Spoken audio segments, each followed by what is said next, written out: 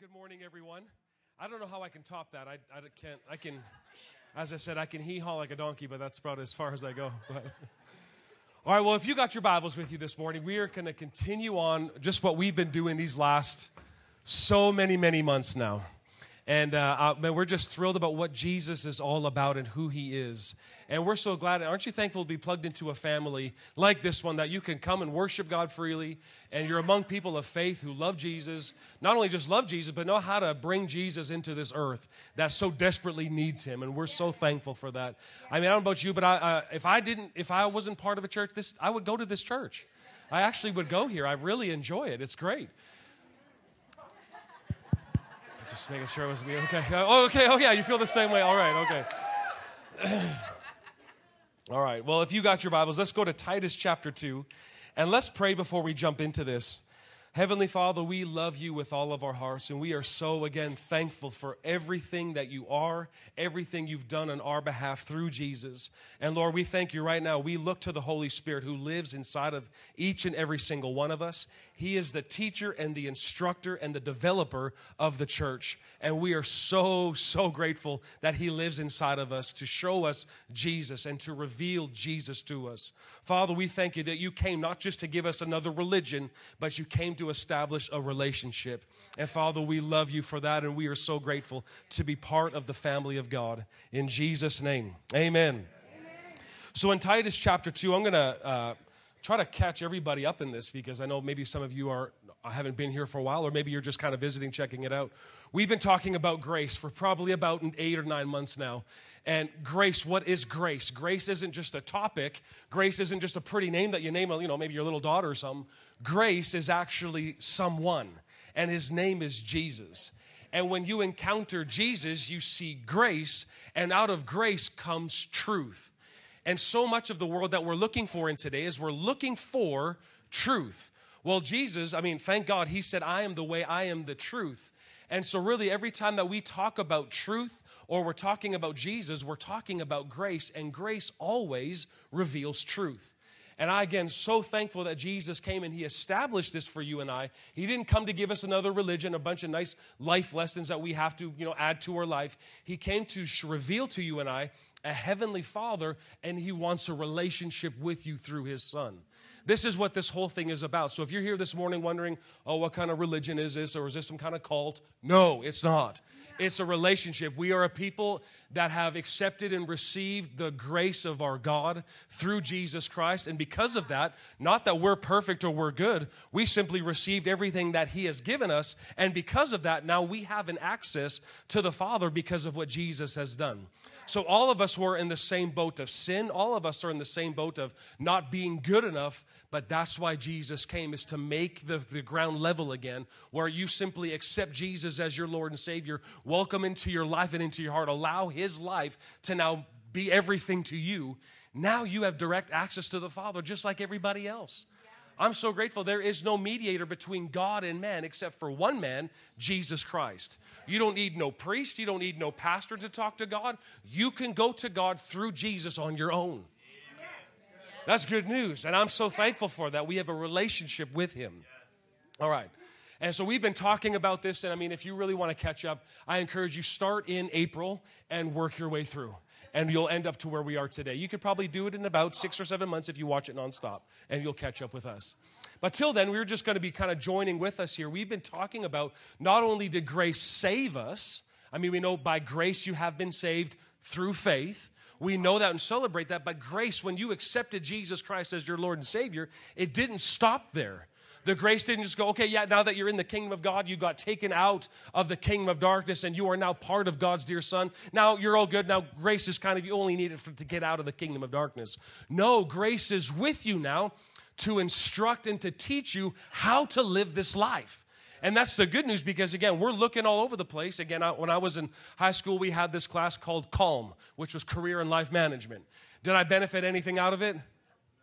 Sorry if any of my teachers are listening to this. No, I didn't get nothing out of it. So what happens, again, I'm so glad that the grace of God didn't just leave you say, okay, now you're a Christian, now figure out and do life on your own. Now grace is here to establish, to train you how to live a life worth living. And so I want you to see this in Titus chapter 2, verse 11 through 12.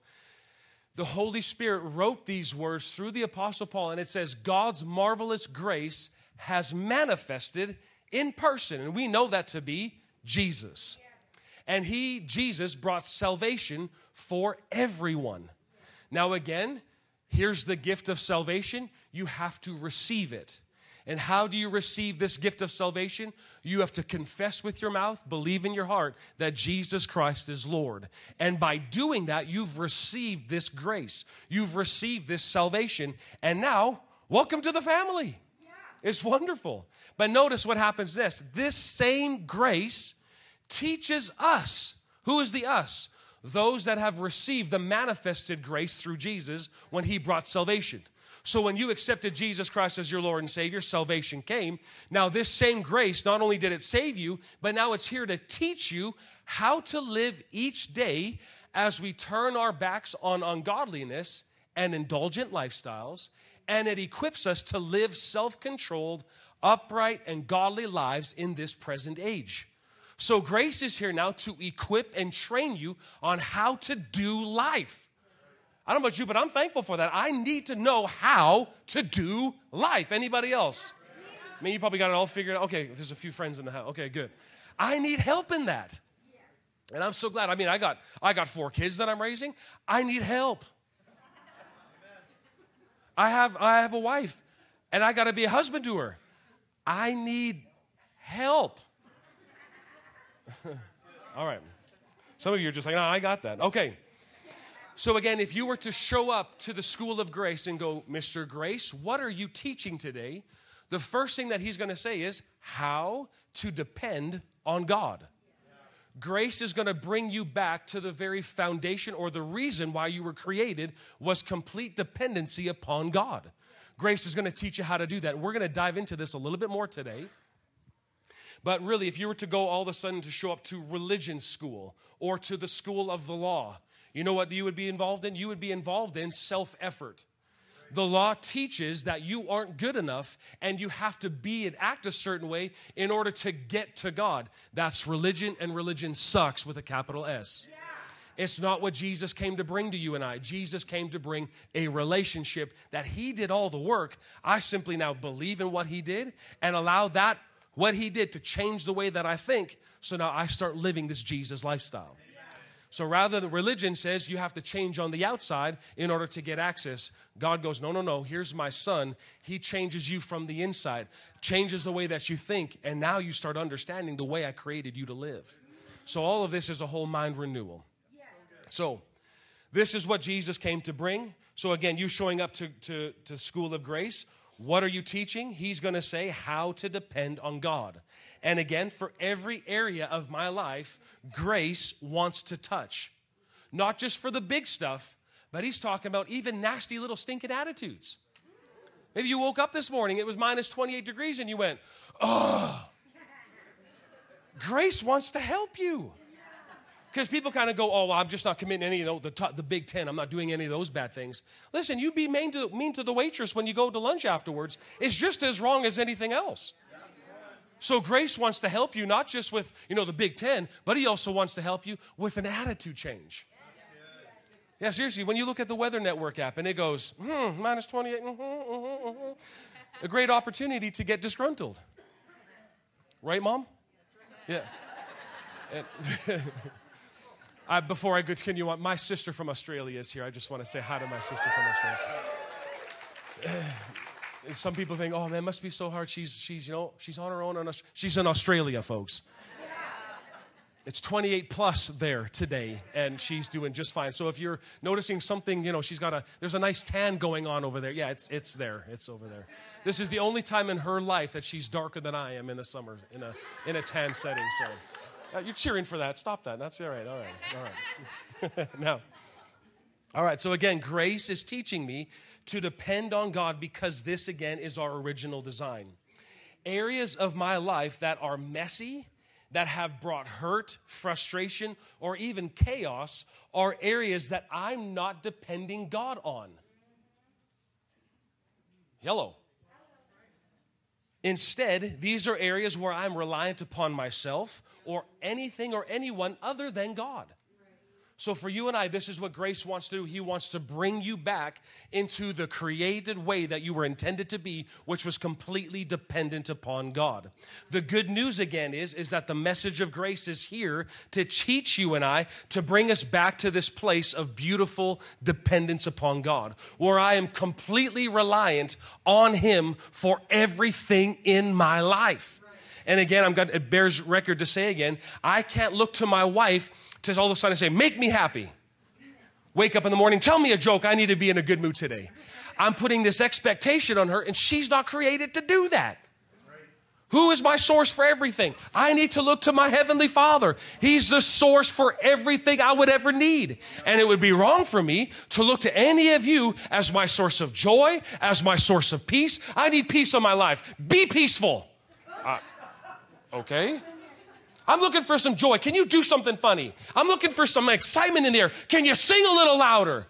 Can you see religion and stuff puts expectations on you to make me feel better? I will never find happiness in somebody else's brain. So I can't look in your brain to make me happy. Neither your actions to make me happy. I have to go to my source, who is my Heavenly Father. Amen. Okay, now, depending on God, grace will teach me to rely on God and His Word regardless of what the natural looks like. Now again, how is this done? Because listen, there is no way you can rely on God's Word while the natural looks completely opposite from an intimate relationship with Him. It is impossible. You see Christians trying that all the time as they're trying to believe what God said. Meanwhile, the world and everything around in their circumstances looks different. It's hard to believe God and what He said when you don't know Him intimately. My dependency upon God only goes as far as my personal relationship with Him. So this grace, what He's bringing you back into is how to depend on God. Really, if you kind of go a little level deeper, it's to bring you back into this intimate relationship that He wants with you from before the foundation of the world. We kind of think relationship with God is only for the special and only for those that, really want to be spiritual or have to do things like this, preach from a pulpit. No, He called you by name. You read that in Ephesians chapter 1. He knew you before the foundation of the world. He called you by name. He says, I want you. I want a personal relationship with you. That's your call. You see that all through the New Testament. This is our calling, is to have and be an intimate relationship with our Heavenly Father. This is the call. And why is it so wonderful and beautiful? Because He's bringing you and I back to how He designed us to be. And it makes depending or trusting Him that much easier when you know Him. Now, this is why my reason for living and my motivation for life is to have a close relationship with Jesus through the Holy Spirit. Philippians chapter 3, verse 10, again, a very familiar, popular verse. Maybe it's not to you. But this is the Apostle Paul. The Holy Spirit's writing through the Apostle Paul. We know that. But this is a man that's writing these words, and he is now well advanced in years. He's done a lot of amazing things on behalf of the kingdom of God. And I want you to see, listen, this guy is you would kind of look at him, he's a well-seasoned minister. He's a well-seasoned Christian, right? And now notice, look at the words that he says. My determined purpose is to do more Christian work. No. What is he saying? My determined purpose is that I may know Him. Come on, say it with me. That I may know Him. He says that I may progressively. Now notice, it grows. Your relationship with Him, it grows. It's progressive in the sense of, hey, what you knew last year, this year you may have had a deeper relationship since last year Christmas. That's good news. And next year, think about how much deeper it's going to be yet. But he says that I may progressively become more deeply and intimately acquainted with Him, perceiving and recognizing and understanding. Listen to these words. Perceiving, recognizing, understanding the wonders of His person more strongly and more clearly. This is what He's after. I don't know about you, but what are you after? What wakes you up in the morning? Why do you do what you do? For me, this has to be a little adjustment in my motivation for living. Why do I wake up in the morning? Oh, I just got to go to work. I got to pay bills. I got a lot of stuff to feed. I got a lot of kids. I got a lot of mouths to feed. There's a lot of things that I just got to take care of. If that's your motivation for living, it's going to get dull real quick. But when he becomes everything to me, when he becomes the reason I wake up, he's the reason I put my head on the pillow, he's the reason why I do everything that I do, it changes life. And you begin to go deeper and deeper into him. And when you know him, my trust level goes up. Now all of a sudden when the gas pump says, you get $1.23, yeehaw. But when it goes up to $2.23, what are you going to do? Oh, dear God, what am I going to do about this? We start panicking. Why? Because the relationship isn't there. When you know him, it takes care of all that trash, all that stuff that's out there. Because again, you are not just a natural being looking for some supernatural existence. You are a spirit being. Yes, you are a spirit being, and you're temporarily sent here for a natural human existence. That's who you are.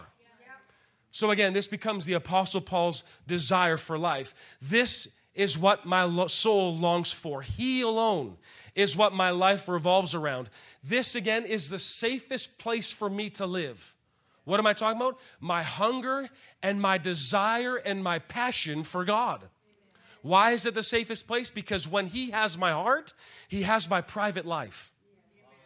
And a lot of people, they'll show you their church life. They'll show you the good side. But what's the private life like? Because backsliding doesn't begin when the sin all of a sudden comes out. Backsliding begins the moment that anything in life becomes more valuable than him. Anything. So what do I have to do? I maintain my hunger. That's my job, is to keep this heart, to keep my soul on fire for him. That's a full-time job. So my job isn't to look at, hey, how hungry are you? You hungry? You're not looking very hungry. Interesting. You're looking a little sluggish, a little spiritually lame over there. Actually, I'll call you kind of a spiritual dud over there. That's not my job. And meanwhile, we got Christians pointing that out, thinking this, and that. Your job is to keep my passion for the Lord boiling hot. And who could do that? Is that JB's job to keep me boiling hot? No, it's my job. Say me. I keep me on fire for him. How? By spending time with him. Now, and again, as you start hanging around Jesus through his word, he begins to have an effect on you. Anybody ever met somebody, maybe you yourself, that you were one way before, and all of a sudden you started spending time with this Jesus? It changed you. You're all of a sudden a whole different person. He starts changing the way you think. He starts changing the way you act. He starts changing the way you talk. He starts changing the way you behave. Why? Because you start hanging out with him. This is what we would call the spirit of faith. Remember, if you again looking at a couple of these weeks leading up to this, we kind of interchanged this thought of faith, meaning my complete dependency upon God. There's this spirit of faith, or this spirit of complete depending on God. What is that? Look at this verse in 2 Corinthians chapter 4:13. He says this: since we have the same spirit of faith, according to as is written. What is the spirit of faith? It's on the board, so if you do. It's like the teacher's pointing at the Scantron. That's a answer C. Here, what is the spirit of faith? I believe, and therefore I speak. That is the spirit of faith. Well, just as much as there's a spirit of faith, there is a spirit of fear. And what does the spirit of fear sound like? It sounds just like this. I believe, therefore I speak. When you talk about the spirit of something, you're talking about the core, the heart. I remember a lot of, again, my background is a lot of sports analogies. That's kind of the world that I came from. We would have coaches who intentionally would bring a spirit to the team. This is how we talk. This is our lingo. This is how we're going to act every time we get onto that field. This is what practices are going to look like. This is what we're going to train. This is how we're going to do it. And if you whine, we're going to do it again. What are they doing? They're implementing a spirit to the team, so that the whole team catches on, because there's nothing worse than coming to a team and everybody's got their own cultures, everybody got their own way of wanting to behave, everybody got their own thing that they want to do. I want to be the star. I want to do this. I want to do that. I want to be that position. I'm not going to play if I don't get that position. All of that is nasty. So what God came here to do is what Jesus did, is to unite us, you again, not just with one another, but with him. And allow him now to change you and I so we get attached to the spirit that he operates by. Jesus lives by the spirit of faith. He is the spirit of faith. So when Jesus speaks, sometimes we go, it doesn't make any sense. It's because you may be operating in a spirit of fear. What's the difference? They both talk, they both believe, and therefore they speak. But spirit of faith sounds like I completely depend on God.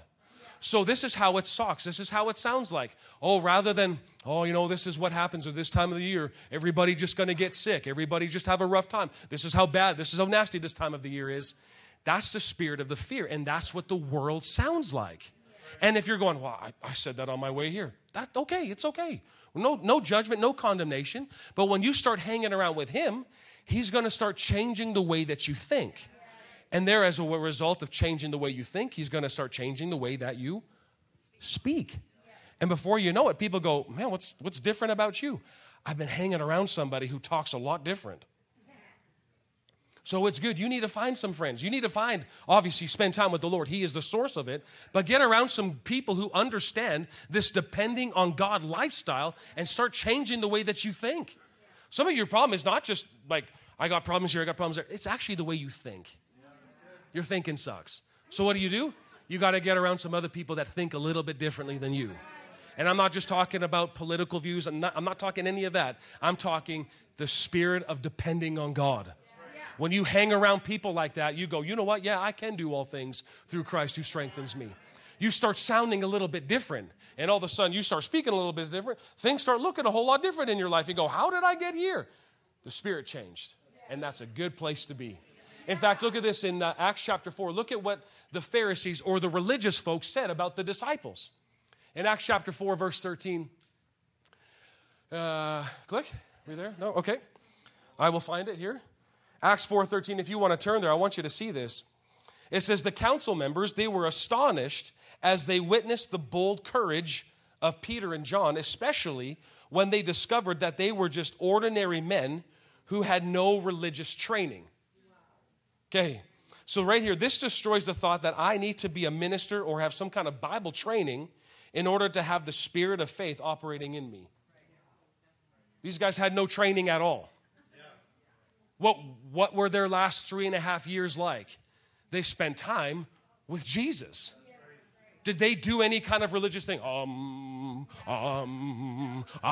Gotta bow, gotta eat properly, gotta make sure I do ceremony. No, they hung around Jesus. That's what they did. Well, how do we hang around Jesus? You hang around his word.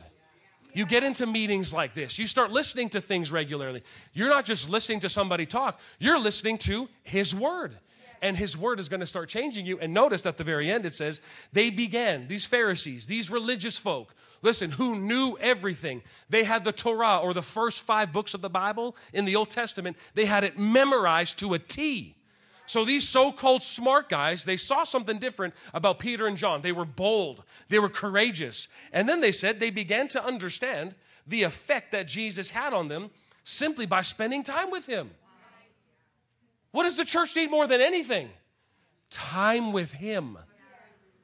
We're trying to do Christian work outside, but we haven't done it first in my closet, in my own private time, where actually I can represent him everywhere that I go. And so we just think this is what he would want. Don't think. You got to know. So a lot of times we're guessing this is what he would like to do. This is what he says. And we're just operating out there hoping that one of these things works, when in fact, spend some time with him and you get to know him. Now, all of that just to say, we're going to get into something a little bit more here. Last week, Jamie had a prophetic word for us. I don't know if you realize that or not, but there was a prophetic word that was given at the end of service. And it was talking about misplaced expectations. And again, we talked so much about, when you are operating and allowing grace to teach you and I. Yeah, grace is going to bring to you and I how to trust in God when the world, everything else looks contrary to what he said.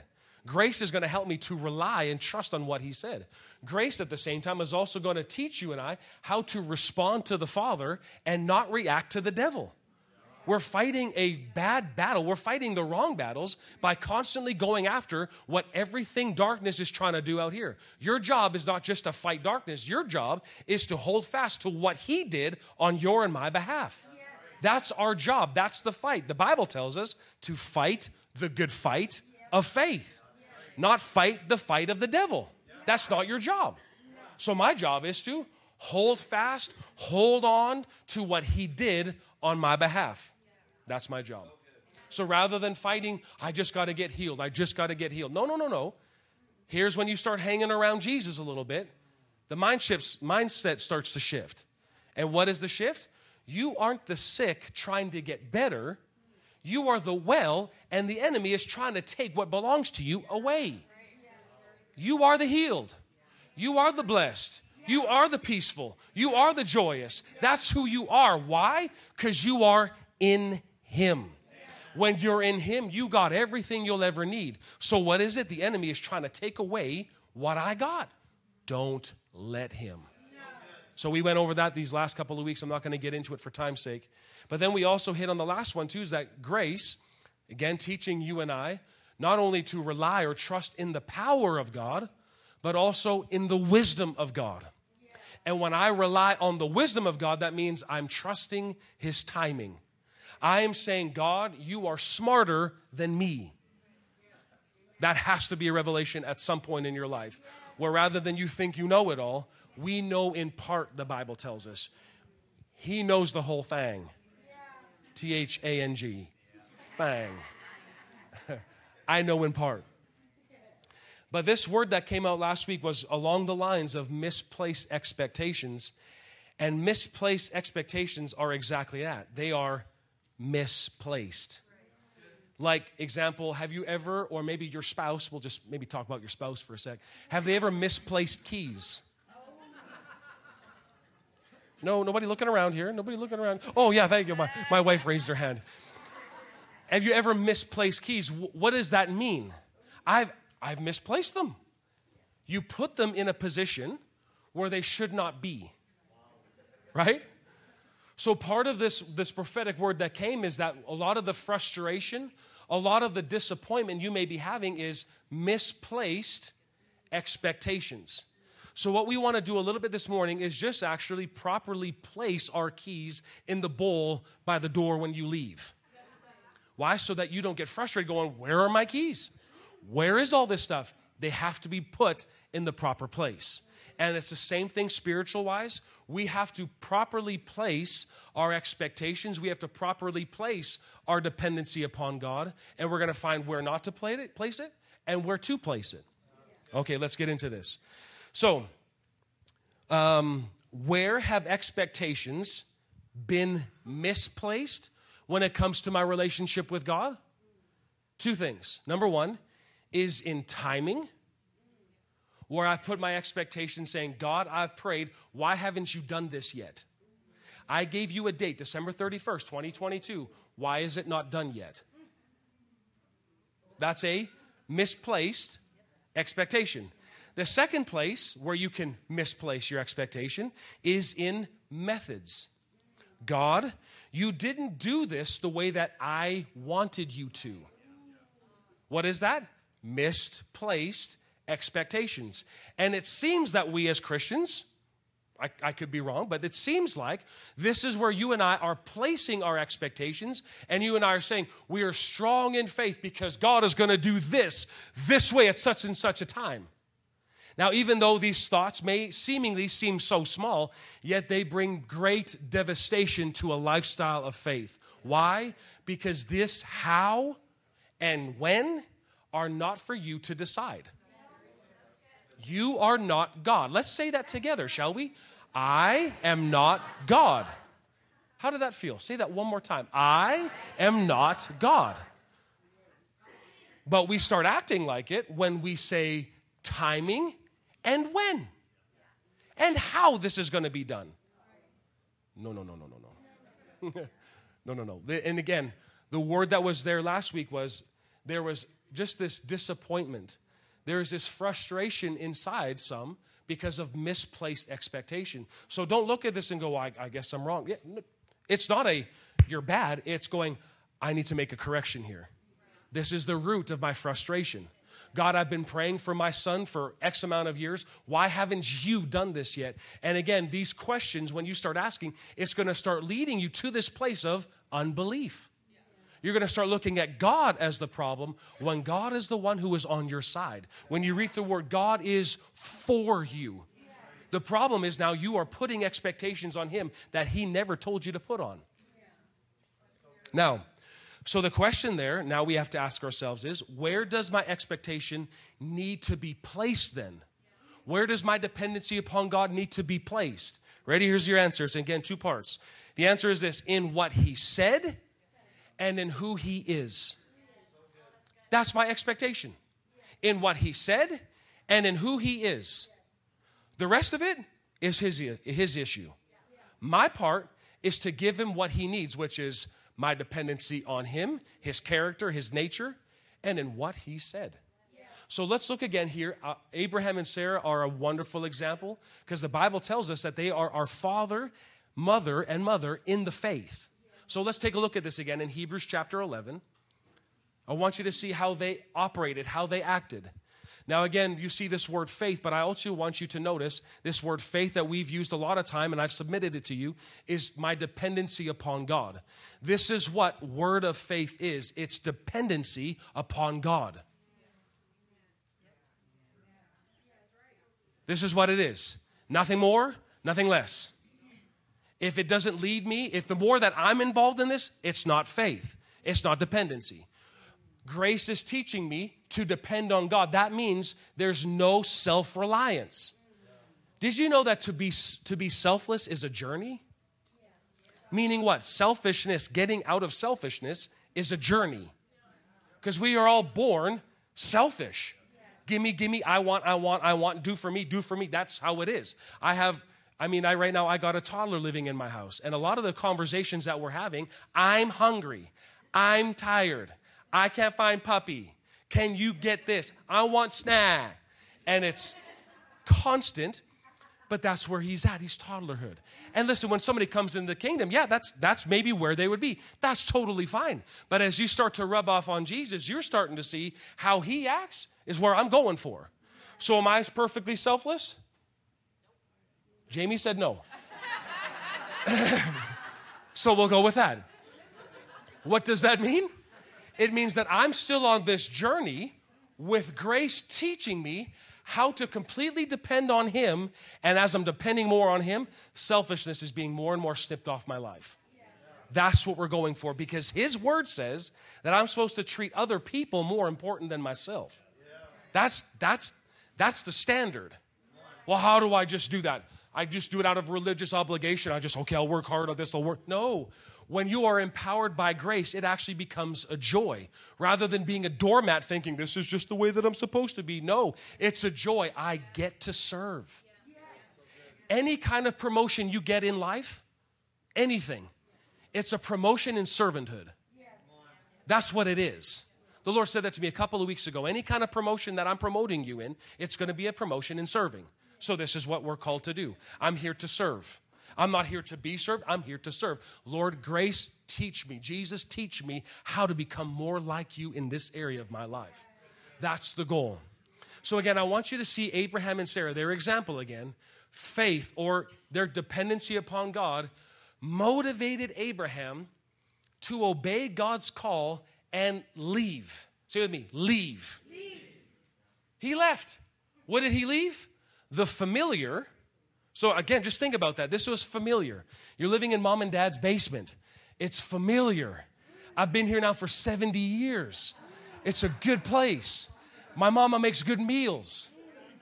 Good stew, good turkey dinner. It's fantastic. And all of a sudden, the call to leave the familiar to discover the territory he was destined to inherit from God. Now notice Abraham's response to this. Continue on verse 8. He says, so he left with only a promise. Again, where is our expectation supposed to be? In who he is and what he said.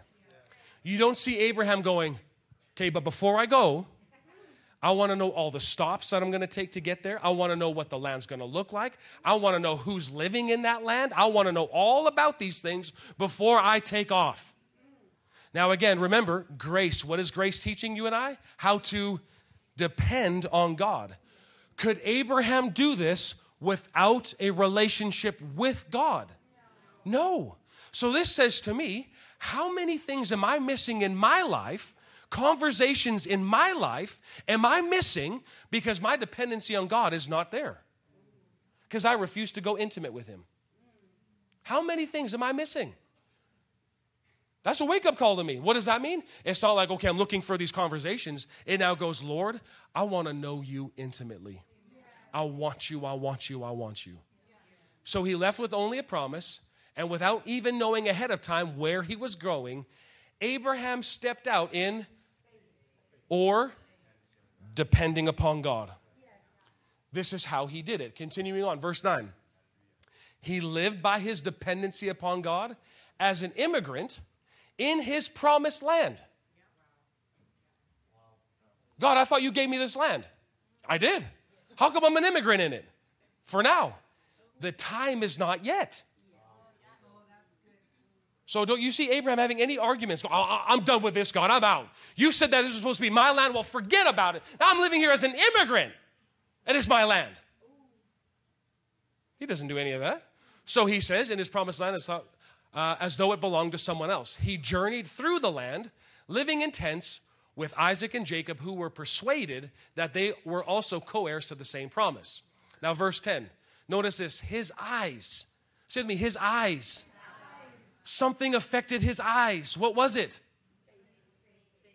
His dependency upon God changed the way he saw things.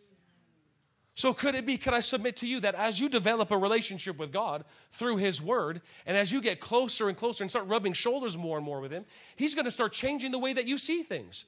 Rather than seeing things as doom and gloom, you start seeing things as an opportunity for the gospel to get out in a powerful way. I don't know how many times I've seen Canada has hit its low. Canada is the one of the worst nations to live in, and they list China and all these other things. I just stop and say, wait, the eyes of faith, when you start hanging around God, what an opportunity it is. You think the enemy is pushing so hard his agenda on this, all of a sudden people are starting to look for freedom. People are starting to look for what's truth. People are starting to look for, I need hope, and guess where the church needs to be? I've been close with him. Guess who he is? Guess how kind he is? Guess what he's able to do? It changes everything because the eyes of faith change the way you see life. So rather than seeing doom and this sucks, start looking a little differently by rubbing shoulders with him. What an opportunity we have to reach a generation that the world calls confused, but God says, no, they're not. Yeah. Naturally speaking, I'm not speaking that over anybody. They're confused. No. That's the enemy, is the king of confusion. So what do we speak over them? Life. I speak life, freedom, joy over this generation. Why? Because they're going to see it. Why? Because you and I are getting close with the Father, and at the right time, you and I are going to be released in a proper time for when he needs us ready to go. So what are we doing in this meantime? I'm getting to know him. I'm able to lean more and more onto his grace and what he's called us to do. Because listen, the anointing is just not on the pulpit. The anointing is on you. Wherever you go, you take the anointing with you. All of a sudden, you walking in Superstore, and all of a sudden on the speaker goes, aisle 5 is going crazy in Walmart. Aisle 5, what's going on here? The anointing hit aisle 5. Everybody get to aisle 5. And people are getting delivered in aisle 5. Nice. How? Because you're there. Yeah. And you know in whom you have believed. Okay. His eyes of faith were set on the city with unshakable foundations, whose architect and builder is God himself. Now, verse 11. Let's talk about Sarah, your mama in the faith. Sarah's faith, or Sarah's dependency upon God, embraced God's miracle power to conceive, even though she was barren and was past the age of childbearing. For the authority of her dependency upon God, it rested in the one who made the promise. Not how he was going to do it and when he was going to do it. It rested in what he said. And because she rested her faith in what he said, she tapped into something. What did she tap into? His faithfulness. God loves to be trusted, not dictated as to when and how he's supposed to do things. When you start saying, Lord, I trust you. I trust you, I trust you. Lord, it don't matter how long it's going to take. I trust you anyways. He loves that. And guess what you're going to do? You're going to start tapping into something that very few people find. What is that? The very nature of God himself. The one who created everything that you can see and everything you can't is here to reveal, here's my faithfulness for you. Look at it. And nobody, when you get a glimpse of that, nobody can pull that away from you. Now, another translation says it like this about Sarah. But Sarah's expectation was in the one who made the promise because, Sarah's expectation wasn't in how or when God was going to make this happen. Sarah gave her dependency upon God authority over her life. That's what had authority. How God was going to do it? No. When God was going to do it? No. Her trust in him had authority over her. I trust God. This has authority in my life. And because of where Abraham and Sarah placed their expectation, God was able to bring to pass his plans in their life. So you and I, we have to stop trying to put our expectations on how or when you are setting yourself up to fail. Now, I want to give you a quick example of a lady that I personally worked with. Jamie and I worked with this wonderful lady. She came to us a little distraught because she was diagnosed with breast cancer. So she came and she said, can you pray? Absolutely. Prayer is a powerful thing. But before you just jump into it, you know, a lot of times what I've been learning just from my walk with the Lord more is that Jesus always located where people were at. Because you cannot take your will and put it on anybody else. So Jesus would always ask questions. So a question that we use quite oftenly is, what are you believing? What are you standing? Where from the Word of God, what are you standing on? And so she shared a scripture here and there, and great, wonderful. So we prayed with her, and as we were praying, something wasn't sticking. There's just something on the inside just going, something's not right here. So we just stopped, and we just started asking questions. Okay, what are you expecting this all to take place? What are you expecting this? How are you expecting God to do all this? And she started laying out to me that we had an altar call here one Sunday morning. You called up people that wanted to be healed. And she said, I wanted, as soon as I walked up to this thing, that you would lay hands on me, pray for me, and that lump or that tumor would just fall off right on the ground in front of me. I went, oh, that would be awesome. But that's not for you and I to decide. God's will is healing, so yeah, that's why we can pray on that. But where we're missing it is you now are trying to dictate how it's supposed to look. So she very graciously and humbly just shared her whole story with me. And I said, can you go back to the last time you felt peace? Because again, we have to follow peace. And so she shared a whole lot. I mean, there's a whole lot to the story. I'm just kind of giving you the highlights here. But one aspect that she said is, the last time that I felt peace, I remember I felt in my heart there was a cancer treatment center in Mexico. A very famous one, I guess. I don't know a whole lot about it. It's a great place, I guess. And they really specialize in these things. And she said, I felt in my heart to actually go buy a ticket and go down there and it would be taken care of. I said, so why didn't you? Well, you know, I had somebody that was really close to me said, no, just believe God, you can go and get it. That is not faith. That is presumption. What's presumption? Thinking something is true when it's not. God told her, listen, you cannot ride the Holy Spirit and say, well, this is what the Word of God says. Lay hands on the sick and they'll recover. Yeah, but you also need to be Spirit-led. Y'all, this is huge for us. And so what happened, she said, that was the last time I felt peace. You need to go back and do that. I could pray all that I want till I'm black and blue in the face, till I've fasted 30 days and I've lost 100 pounds. Nothing is going to change. That's a faithless statement. No, that's a faith statement. What did depending on God tell you to do? He told you to go to Mexico. Get your ticket, go to Mexico. And so what happened? She went. She was there for 3 weeks. Gone. but it's just not the spectacular. Hey, however healing comes is spectacular. It don't matter how it comes. We just go, Lord, you are the healer. What do I do here? And the Lord says, go to Mexico. So you have to follow that. Well, no, I just want so-and-so to pray for me. That's not how it is. You cannot dictate. And you could see the disappointment. You could see the frustration. I prayed. I believed God. I spoke to this thing. All great stuff. But what did he tell you to do? He told me to go to Mexico. Then get a ticket and buy.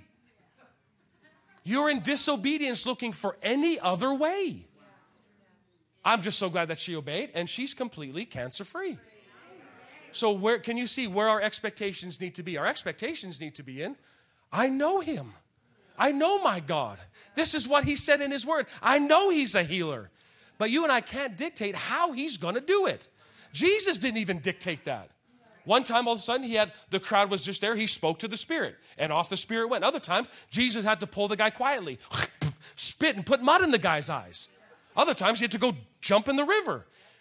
Jesus was not in control of how people were getting healed. The Spirit of God would initiate and say, hey, this is how we're going to do this. This is how we're going to do that. It constantly was on the move in that way. What is steady is God is steady. God is the same. He never changes. His promise is the same. That's why our expectation can be so secure in who he is. That's why a misplaced expectation on how he does it, the timing of it, because all of that is fluid. And how can I rest my faith in something that's this? I'm trying to catch it over here. Oh, healing, get back here. No, I did it over here. And you're all over the map trying to get whatever it is you need from God, when in fact you're misplacing expectation, and that is the breeding ground for your frustration. I have to put my expectation in what is constant, what never changes. And who is that? Jesus Christ and his word and in who he is. I encourage you, like James 1:17, there's no shadow of changing in him.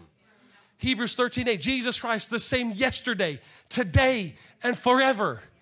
That's who he is. So my faith rests in that. Now, to finish off here, we have to rightly divide a couple of these scriptures very accurately and clearly. Look at this, Mark chapter 11, 22 through 24. Anybody read these verses before? Oh, come on now. Anybody read these scriptures before? Where are my faith family? Have we read this before? We know the word. So we've read this. Now we're gonna bring some clarity to this, because people can take this out of context and go, yeah, but I did this. Hold on. Mark 11:22 says, have faith in God. And we would go, hoorah. Okay. Verse 23. This is Jesus speaking. He says, I assure you and most solemnly say to you, whoever means me, right? Whoever says to this mountain, this problem, be lifted up and thrown into the sea, and does not doubt in his heart in God's unlimited power, but believes that what he says is going to take place, it will be done for him in accordance to God's will.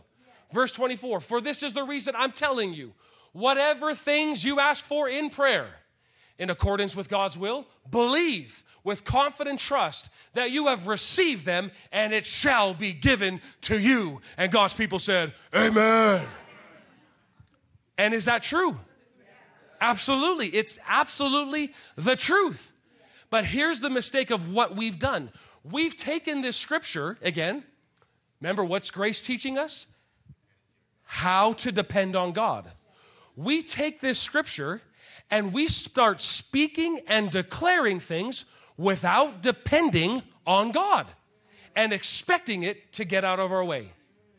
You alone are not powerful. There's nothing in you that causes a mountain to move. Why? You are the dependent one. You are not the source of power. You are in need of power. And who's got it all? We know that to be our God. So if I'm saying anything from not depending on him, it won't work. And what I mean in dependency upon him, that I'm hearing him say to me what I need to say. All of a sudden something comes to my body, I don't just start going, that's it, in the name of Jesus, leg, you get better right now. And you start going to town on this leg. The question you need to ask is, Lord, what are we doing here? What do I need to go to? What do I need to stand on for this thing going on right here at the moment? Why is that important? Because John 15, turn over there a little bit, right before Jesus went to the cross, Jesus said these words, remain in me, and I will remain in you.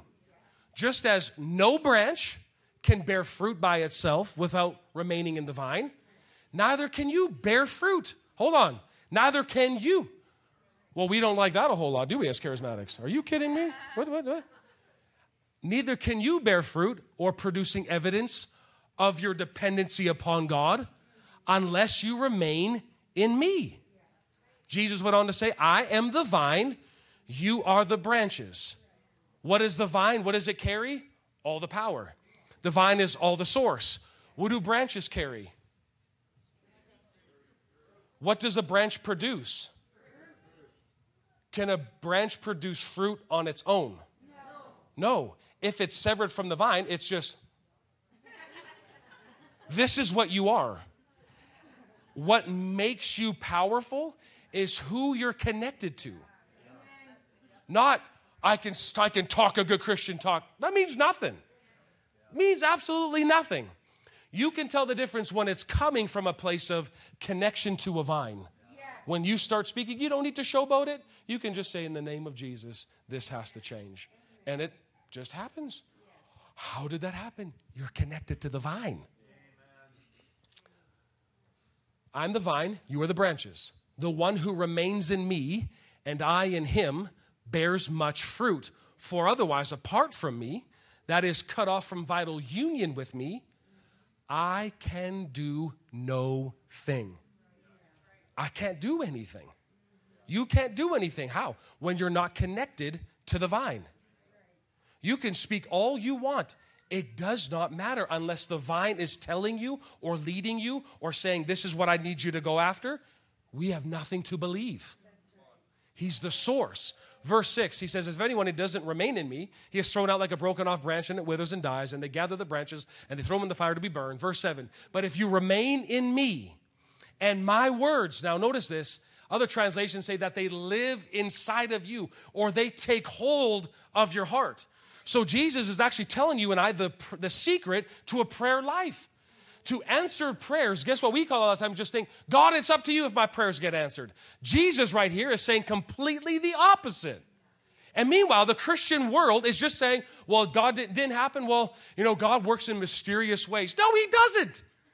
There's things that he does that, yeah, they are not mysterious in the way of it's mystical, it's kind of weird. No, it just means that I don't know how he's going to do that. But he is. So it's not he's some kind of unknown being that we'll never figure out. Jesus very clearly laid it out. If you remain in me and what? My words remain in you. That is, if they are vitally united to my message and they live in your heart, ask whatever you wish and it will be done for you.